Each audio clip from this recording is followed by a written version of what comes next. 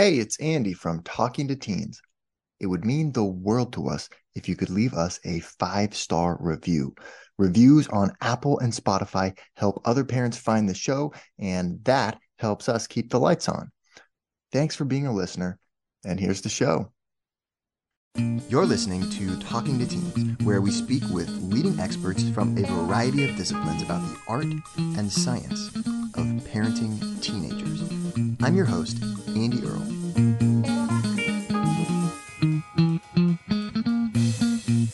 We're here today with Jessica Lahey, the author of the New York Times bestseller, The Gift of Failure, and the new book, The Addiction Inoculation, Raising Healthy Kids in a Culture of Dependence.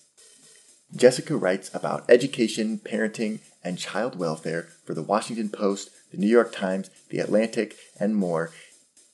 We're going to be talking today about teenage substance use.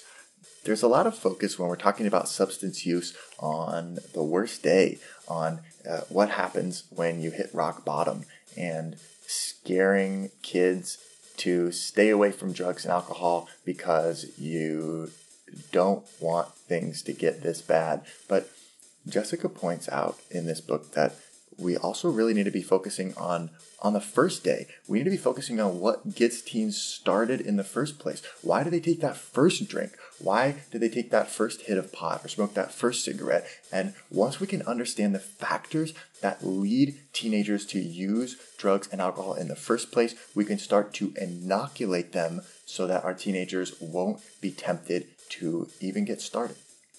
Regardless of whether your teen has been using drugs and alcohol or not, the tips and tactics that we're going to be talking about today are helpful for all parents. All of that and more is coming up on today's show. Jessica, thank you so much for being here today. So just talk to me a little bit about what led you to write this book. It's called The Addiction Inoculation, Raising Healthy Kids in a Culture of Dependence. And your previous book was really about the importance of failure and giving kids space to make their own mistakes, and seemed to strike a chord with a lot of people. And so after that, then you thought this was the direction that you wanted to go in. Why is that? And what led you here? So the gift of failure, you have to know a little bit of the backstory. So I've been a teacher. I was a teacher for 20 years. I was teaching middle school when I started becoming a journalist on the national stage. I wrote an article in January of 2013 for The Atlantic called Why Parents Need to Let Their Children Fail. That led to a book, and The Gift of Failure sold in a big, huge auction, like 14 different editors. It was a big, huge deal. And the problem with having a big, fat, hairy deal with your first book, especially when it hits the New York Times bestseller list, especially when there's just a lot of buzz around it, is that you have to write another book. I mean, as writers, we are only as good as the last thing we wrote, right? So the minute The Gift of Failure came out in 2015, people start saying, what are you going to write next? I was feeling a lot of pressure to figure out what that next thing was going to be. And you also need to know that I'm an alcoholic, and I got sober in June of 2013, right after I sold The Gift of Failure, mainly because I knew I was going to blow this huge opportunity. My marriage was going to fall apart. And I'm one of those addicts, alcoholics who had a lot of not yets, but all the really bad stuff was just about to go down. I was about to start day drinking. I was about to start driving when drunk. I was about to start all of these things that I had been my lines in the sand that said I would never, ever do. And I could see them. They were like right there. So I got really drunk and blacked out at my mom's birthday party on June 7th, 2013. And the next morning, my dad, basically, it's in the book, what he said to me is, I know what an alcoholic looks like, and you're an alcoholic and you need help. And he was in a really good position to say that because he was raised by an alcoholic and I was raised by an alcoholic. So the minute I got my sobriety somewhat in hand, or at least had started to deal with it, immediately my thought goes to my kids. And at the same point in time, I taught for 5 years in a drug and alcohol rehab for adolescents. So I was a sort of a teacher of everything, but mostly writing in this drug and alcohol rehab. And I was constantly thinking about, how these kids end up here. What is it? These just look like regular old kids. They're poor kids. They're rich kids. They're kids that come out of the foster care system. They're kids that have two loving parents at home. Why are they here in my classroom in a rehab? And what could we have maybe done differently? Yeah. And so I'm thinking about my kids, I'm thinking about my students. And at the same time, I'm starting to learn about prevention, substance use prevention, and finding out a lot of stuff that I'd never heard before. And so that's in that moment of, I was driving down to a speaking gig in Massachusetts, and I was on Route 93. I was at the Hooksett Tolls right outside of Concord, New Hampshire, and it all, bam, there it was, the title and everything. And I pulled off the side of the road and I texted my two best friends who co-host the hashtag #AmWriting podcast with me, this podcast about writing. And I said, I got it. This is it. And as soon as I proposed it to my agent, she's like, ooh, addiction, that's a really tough shelf. That's a tough sell because it's scary and no one really wants to talk about it. And getting parents to like pick up and spend money on a book on something that scares them is tough. So we went ahead with a full proposal to my editor because we were so nervous that my editor wouldn't want it, that I said, we'll have to just go out to other publishers at that point.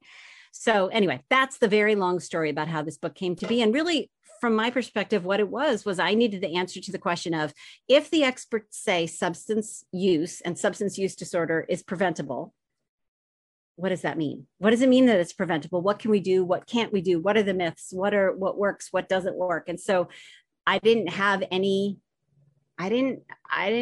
my chips on any one, player in this field. I get to come into this with a completely open eyes and blank slate and look through the research. And I'm married to a statistician, which helps. So the statistician half of our marriage helps me when I get stuck with, p-values and n's and things like that. So.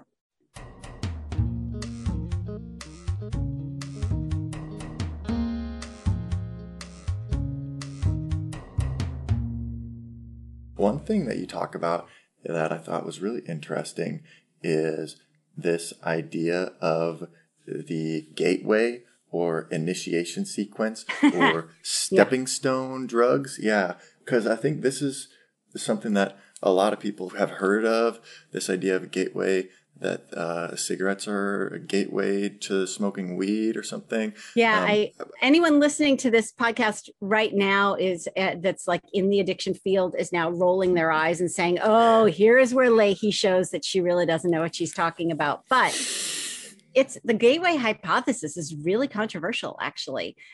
There are, and it has been used in the past in a really racist way to really perpetuate some racist stereotypes. So the basic idea is that there were some researchers who found that there is kind of a trajectory. And is there one gateway drug? Not really. You could say, well, now it looks like if a kid vapes nicotine, then yes, they are going to be more likely to move on to cigarettes. And if they're more likely to move on to cigarettes, then probably they may or may not, depending on the kid, be more likely to move on to beer, to like a low, ABV, alcohol by volume beverage.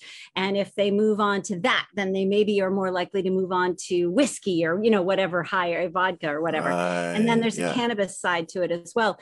The problem is that there's no formula. There isn't one reliable model. And it turns out within certain groups, certain ethnic groups, certain racial groups, the gateway hypothesis can look a little different. And just because a kid is using one does not automatically mean they're going to move on to the next. In fact, there are some studies that show that, for example, Black boys, and I hope I got this right, it's either Black boys or Black girls, are a lot more likely, if they use cannabis, are more likely just to stay there and not progress than white boys. Whereas white boys, if they try cannabis, may be more likely to move on to some other quote unquote harder. And this is the other problem, is that usually it's based on not that bad things moving up to bad things, right? Yeah, but alcohol is extremely dangerous. It's the one that it's the one drug that during withdrawal that you can die. So, it's having this sort of socially cultural idea of what's a bad drug and what's a not as bad drug and how one leads to the other can be problematic. So I do my best, the best I can there to break it down and break down ideas like, during the 80s that crack was so addictive, it broke the gateway hypothesis. Well, that was something that we actually saw during the George Floyd trial. During the George Floyd trial, there was talk of the fact that he had drugs in his system and that they turned this normal, mild-mannered Black man into a superhuman, impenetrable by bullets force that, of course, extra force had to be taken in order to subdue him. And during the crack epidemic, we saw that as well in the news, that like if Black men take crack, they turn into these like superheroes. You can shoot them and it won't take them out. So there's a whole worrisome aspect to the gateway hypothesis as well, and what breaks it, and blah blah blah, all that kind of stuff. So as with everything in this topic, there are so many caveats, and in order to talk about substance abuse prevention, you have to be a little comfortable with the gray area, and I happen to love the gray area. And I love my job of making other people be more comfortable with the gray area too. Because most often parents are like, just tell me, just give me the answer, give me the formula that I can plug into my calculator so that I can make this thing not happen. And it just doesn't work like that. And if it was black and white, then we wouldn't need a whole We wouldn't need that book. We just need a formula or a flow chart.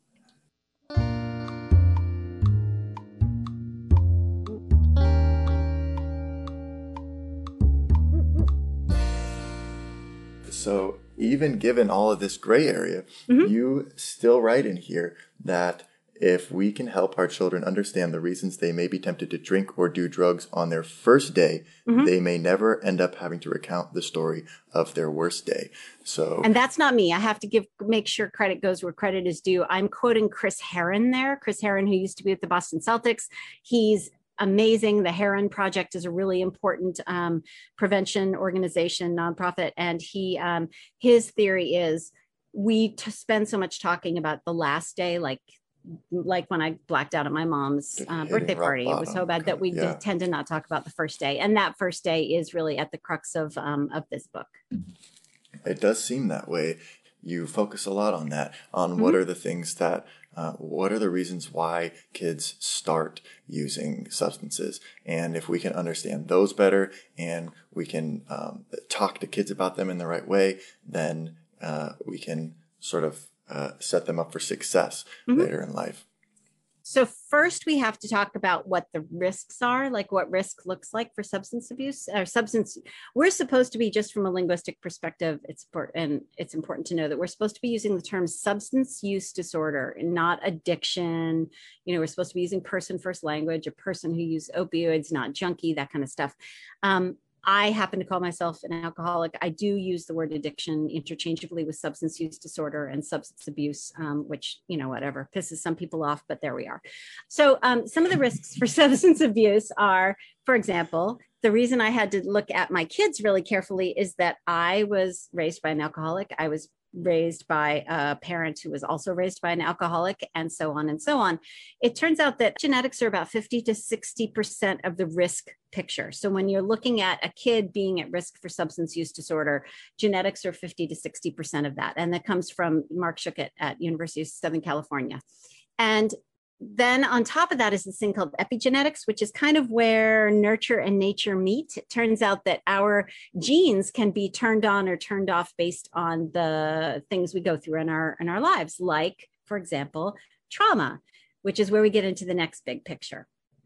So after genetics, we have to go into environment, and that includes things like so-called adverse childhood experiences, as defined by the Centers for Disease Control and Kaiser Permanente, and as expanded by an incredible book called The Deepest Well, Nadine Burke-Harris, who's now the Surgeon General of California. She found that, yes, there are these like 10-ish things on the CDC's list, but let's expand that a little, because they don't include things like systemic racism. They don't include things like adoption. So the CDC's list is a great starting place. And if you want to know what your so-called ACE score, your adverse childhood experience score is, you can Google CDC and ACE quiz, and it's a number from 1 to 10.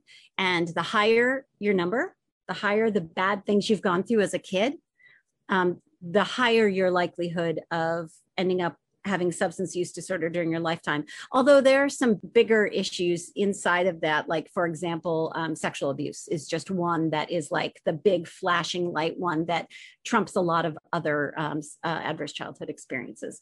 And then on top of that, we have just, trauma, that may or may not fall on those lists. And I have to say, going through a pandemic, especially as the mother of 2 young adults, going through this pandemic has inflicted a certain amount of either big T or little t trauma, at the very least stress, toxic stress on kids.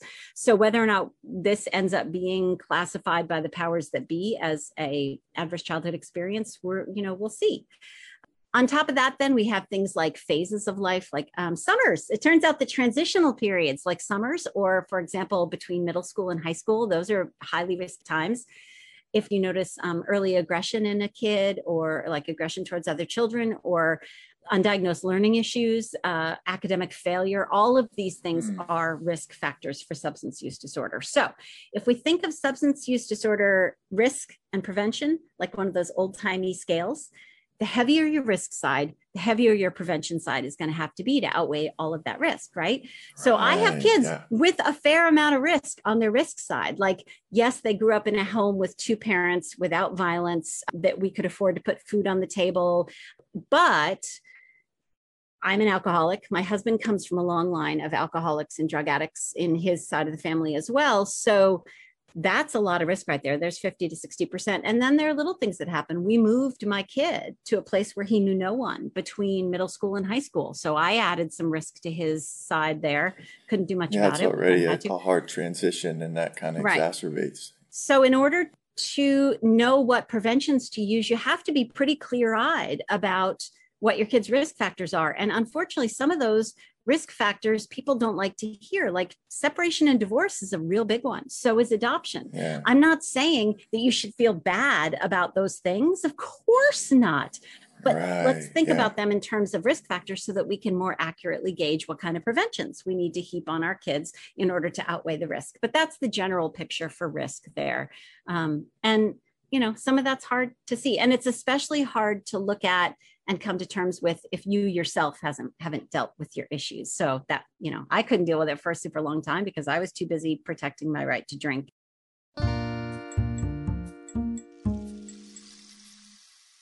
I think that's really interesting. I just was interviewing Peter Lovenheim, who has a book about attachment, and he was talking really about how the experiences during the first year of life to 3 years of life really shape your style of attachment, and whether you're securely attached or insecurely attached. And, and there's avoidant attachment and anxious attachment, and that a lot of times these kind of are not necessarily from being like a bad parent, but just from if you're working a lot and your kid has like changing caregivers during that first year, or as at a daycare where there's not like one consistent person that they can like connect with. There's kind of like lots of different caregivers coming and going, and they don't get that secure attachment to one of them. And I noticed this is one of the early childhood neglect is one of the adverse experiences also. And so it's really gotten me thinking about how, we think of it as like, oh no, my kid hasn't had any of these, like these big, terrible things happen, but it's not necessarily big, terrible things. It's just there's certain things that, if they happened, they really can have deep and lasting effects. And the last thing I want any parent reading this book to do is to feel bad about that, because the more we understand that these are normal things, there is hard. I can't think of anyone I know that doesn't have some trauma, adverse childhood experience, something they went through early on in life that, and there's actually a fantastic book. Gabor Mate wrote a book called In the Realm of the Hungry Ghosts. And he works with people who are suffering from substance use disorder on the streets in Vancouver.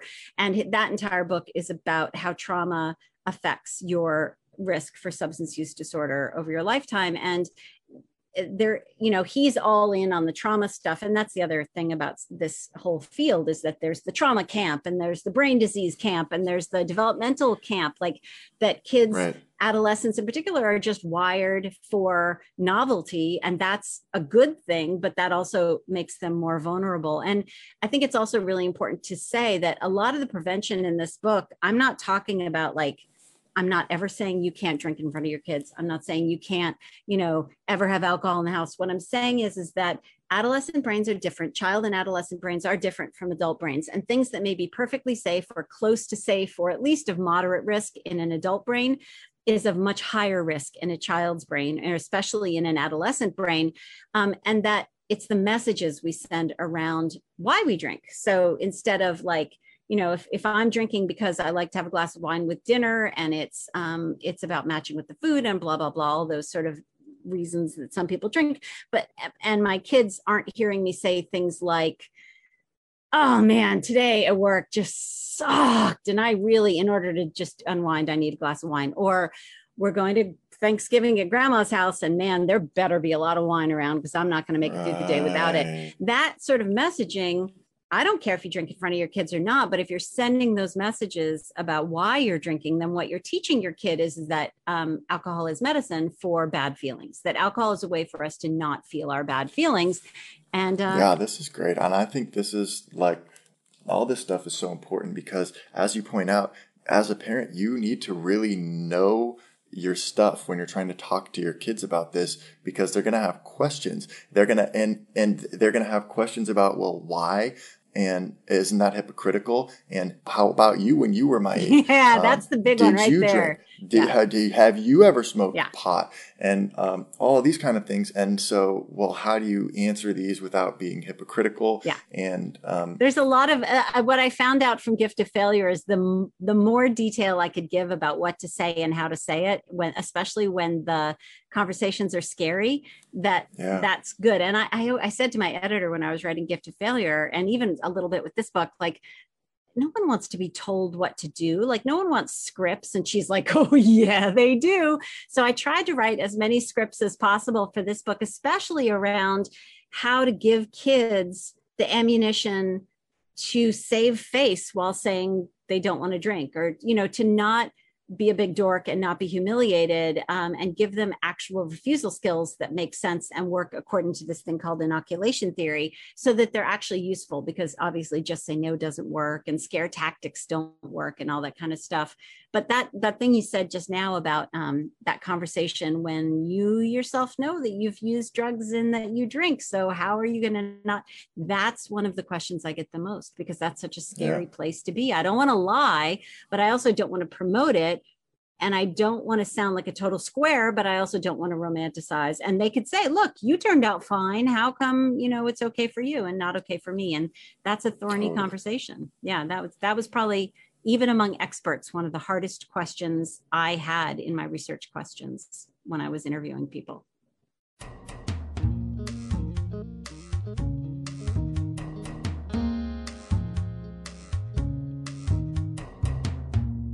One guy that you talked to who said he was honest with his son about that he had used, or that he drunk when he was younger, and then it wasn't just drunk. He had used a lot of drugs and had a great time and loved it. Yeah. Yeah, and then his son, here it is, page 172. When my son asked me and my wife about our drug and alcohol use when we were kids, I believed honesty was the best policy. That's something I think I would have handled differently with our son. He told him about that. Yeah, I mean, it's a matter of degrees, because I actually do believe honesty is the best policy. But his son came back and said, Dad, you kind of messed that one up, because you made it sound so fun and romantic. And I think, and he actually acknowledges also that there was an element of wanting to seem cool to his kids and to be a buddy with his friends. Right. And our kids don't need buddies. They need someone that they can trust and look to and have reliable information from. And from his perspective, he liked being a buddy with his friends, and it went a little too far in that case. And his son came back and said, I wanted to try those things because you made it sound like a lot of fun. So there is a line to be drawn between the two. I am honest, though, about what we've tried. I think we've been honest with our kids, but we're also very honest about, and I'm allowed to tell this, but my husband, who is now a physician, he had a year just after college where he smoked a lot of pot. He lived in a house where they grew in the basement, and he was underemployed, and he was bored, and he was feeling really bad about himself. And so he was just not dealing with that by smoking a lot of pot. And we explained to our kids that, he came out okay on the other side, but it delayed him being able to take action because his motivation was down because he was high all the time. And two, he then he ended up having to go back to undergraduate school and get pre-med stuff, and then ended up going off to med school. And he really harmed his short-term memory for a while there. He felt like he just didn't have the same short-term memory going into that year as he did coming out, which makes perfect sense, since the receptors that are the reason cannabis works on our brain, where the receptors are, is they're right near our hippocampus, and in our hippocampus, which is the seat of memory formation. So of course that high person who forgets what they were saying and can't finish their sentence is funny, but it's a perfect example of how it's messing with their memory formation in their hippocampus. And in an adolescent, that damage can be permanent. Whereas in an adult, that short-term damage, with a joint here and there is not going to necessarily be permanent damage, but in adolescent, it does have much more potential to be permanent damage, because the fact that adolescence, the brain is not done developing until we're 20 to 20, somewhere between 20 and 25. And during that period of cognitive development, the chemicals we put in our brains really affect the development itself. Yeah, and there's some studies in here that have some really specific examples of that. Like this, you talk about how the adolescent brain, alcohol kills off gray matter in the frontal lobe. In teenagers, that gray matter is really important. And there's a study showing that teens who admitted to drinking lost so much gray matter in their frontal lobe that the lead researcher of the study described the loss as striking. Yeah. What's interesting about the adolescent brain is over time, gray matter is being converted into something called white matter. They're the same cells, but the gray matter doesn't have this coating of myelin, which, for example, in someone who has multiple sclerosis, what's happening is their cells are being demyelinated. So that myelin is, I'm looking at the cord from my Mac right here. It has a white covering on the outside, which is akin to myelin. It makes the messages, the electricity going through my Mac computer wire more efficient. It keeps them from just firing all over the place and getting lost. And myelin does that in the brain. And so you would think, okay, well, that's kind of good. You want gray matter to go down and white matter to go up. But what's happening is that part of the brain, that frontal lobe, hasn't been fully hooked up yet. And once it gets hooked up and as it gets myelinated, you want as much myelinated gray matter as possible to turn it as much white matter as possible. And that area of the brain, when you get frustrated with adolescents for not, thinking about consequences or putting two and two together or being able to manage their time, that's all frontal lobe stuff. And we want as much of that to stay intact as possible. So losing gray matter, losing white matter, a failure of gray matter to convert to white matter, all of that shows problems with cognitive development, and alcohol has a really big impact on that. We're here with Jessica Lahey talking about teenage substance use and how to inoculate your teenager so they won't be tempted to use drugs and alcohol. And we're not done yet. Here's a look at what's coming up in the second half of the show. It is children who hang out with their friends unattended who are more likely to try drugs and alcohol. So is the answer that as teenagers, we never let kids hang out unattended with their friends? We would have emotionally stunted human beings. So a parent that has a permissive take on drinking, sipping, having some glass of wine at dinner, or, as long as you're safe in the basement, blah, blah, blah, their children are far more likely to have substance use disorder during their lifetime. I said, what would be easier for you to get right now, a joint or a cigarette? And he said, a joint. By far, a joint would be so much easier to get, because we regulate cigarette sales so strictly that the black market, the unregulated marijuana market, especially in states where it's not legal, is just, all over the place. So same thing. It's much easier for most kids to get their hands on vaping stuff than it is for them to get their hands on a traditional cigarette. Also, we know for a fact, based on the studies, that kids who vape are more likely to go to traditional cigarettes during their lifetime. And speaking of things that are easy to get and regulated and in most people's homes, alcohol is pretty easy to get. And I hear from a lot of parents who say, oh my gosh, I am shocked. I tell you, shocked. My 12-year-old was found with alcohol in her backpack, and never in a million years did I ever think. And The problem is that the age of initiation, if kids are going to try drugs and alcohol, it starts in middle school. When you're inoculating kids against one risk factor, like drug and alcohol use or sex before they're ready or driving with someone who's a drunk driver, inoculation messaging generalizes. So it turns out that when we give kids inoculation messaging about one risk, we actually help them think more critically about other risks as well. Want to hear the full interview? Sign up for a subscription today. You get access to all the interviews I've conducted, as well as new episodes weeks before the general public. It's completely affordable, and your subscription helps support the work we do here at Talking to Teens. Thanks for listening.